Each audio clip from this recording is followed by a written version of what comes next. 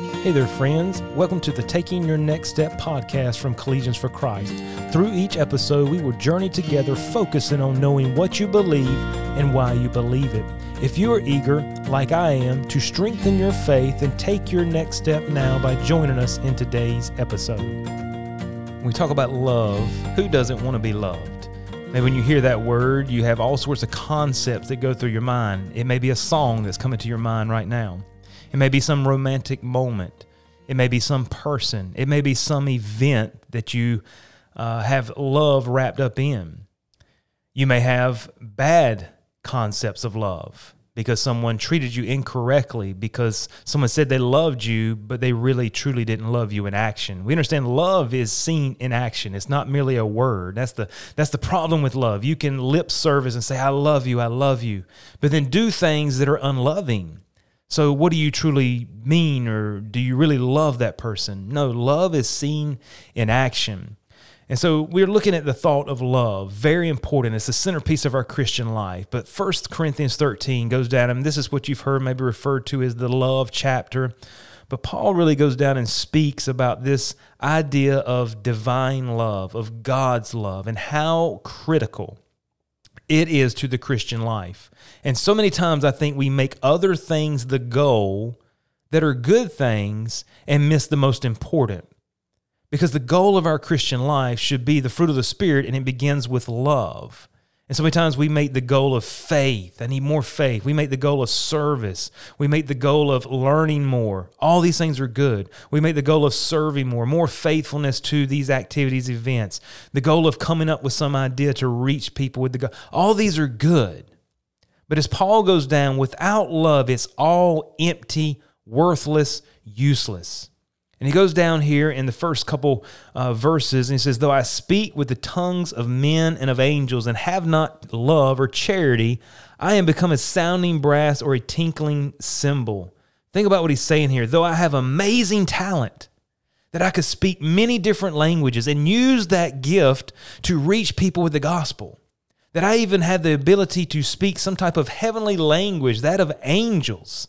I mean, could you be in awe of someone like this? Can you imagine having this talent? I would love to be able to communicate the gospel in so many messages, to be able to reach the world with the gospel. But he says, though you have that amazing talent and you don't have love, you're nothing more than an annoying sound. This sounding brass, this gong, like you hear somebody banging on a drum set and you hear the cymbals clashing, and they're not in rhythm, and it just sounds awful. That's what we would be like. And then verse 2, and though I have the gift of prophecy and understand all mysteries and all knowledge, and though I have all faith so that I can remove mountains and have not charity, he says, I am nothing. So that if I had profound wisdom to predict the future, wow. I mean, think about that. Someone could make millions of dollars if they could predict the future like that. And understand all mysteries, understand the deepest thoughts and treasures in Scripture and in life and in culture. And all knowledge. Think about that. Like Solomon, the wisest person that ever lived, that you could be the academic genius. But he says, if you have not faith, you have not love, then you're nothing. Though I may seem to be everything, I am nothing without love. And then he says this, and though I have all faith so that I could remove mountains. Jesus said, look, if you have faith the size of a grain of a mustard seed, you can say unto this mountain, get up and move over there, and it'll obey you. He says, if I had all faith, nothing lacking, like you're the most faithful person in the world, so that I could remove mountains, and I have not charity, he says, I am nothing. Having faith does not guarantee that you and I are meeting the right goal. Having faith does not guarantee that you and I are being a good Christian. You see, love is the goal, and so many times we make faith the goal. He says, and though I bestow all my goods to feed the poor, and though I give my body to be burned, and have not charity, it profited me nothing. I've sacrificed it all, but I gain nothing without love. You see, what should have been the greatest demonstration of love, we understand can be done without love. That's kind of hard to swallow, because when you sacrifice, you bestow all your goods to feed the poor, and you give your body to be burned. That's sacrificial. Surely that includes love. But obviously the motive is not always love. Maybe it's pride for what you're going to get, the recognition, the pat on the back.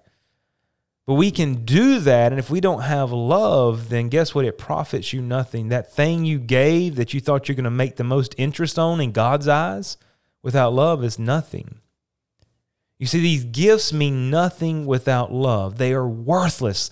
The most important gifts that we would desire, the whole chapter 12 preceding this verse talks about all the gifts that you and I can have. And it's interesting, he comes down in chapter 12, the bottom verse, he says, but covet earnestly the best gifts, desire them because they're good. And watch this, and yet show I unto you a more excellent way.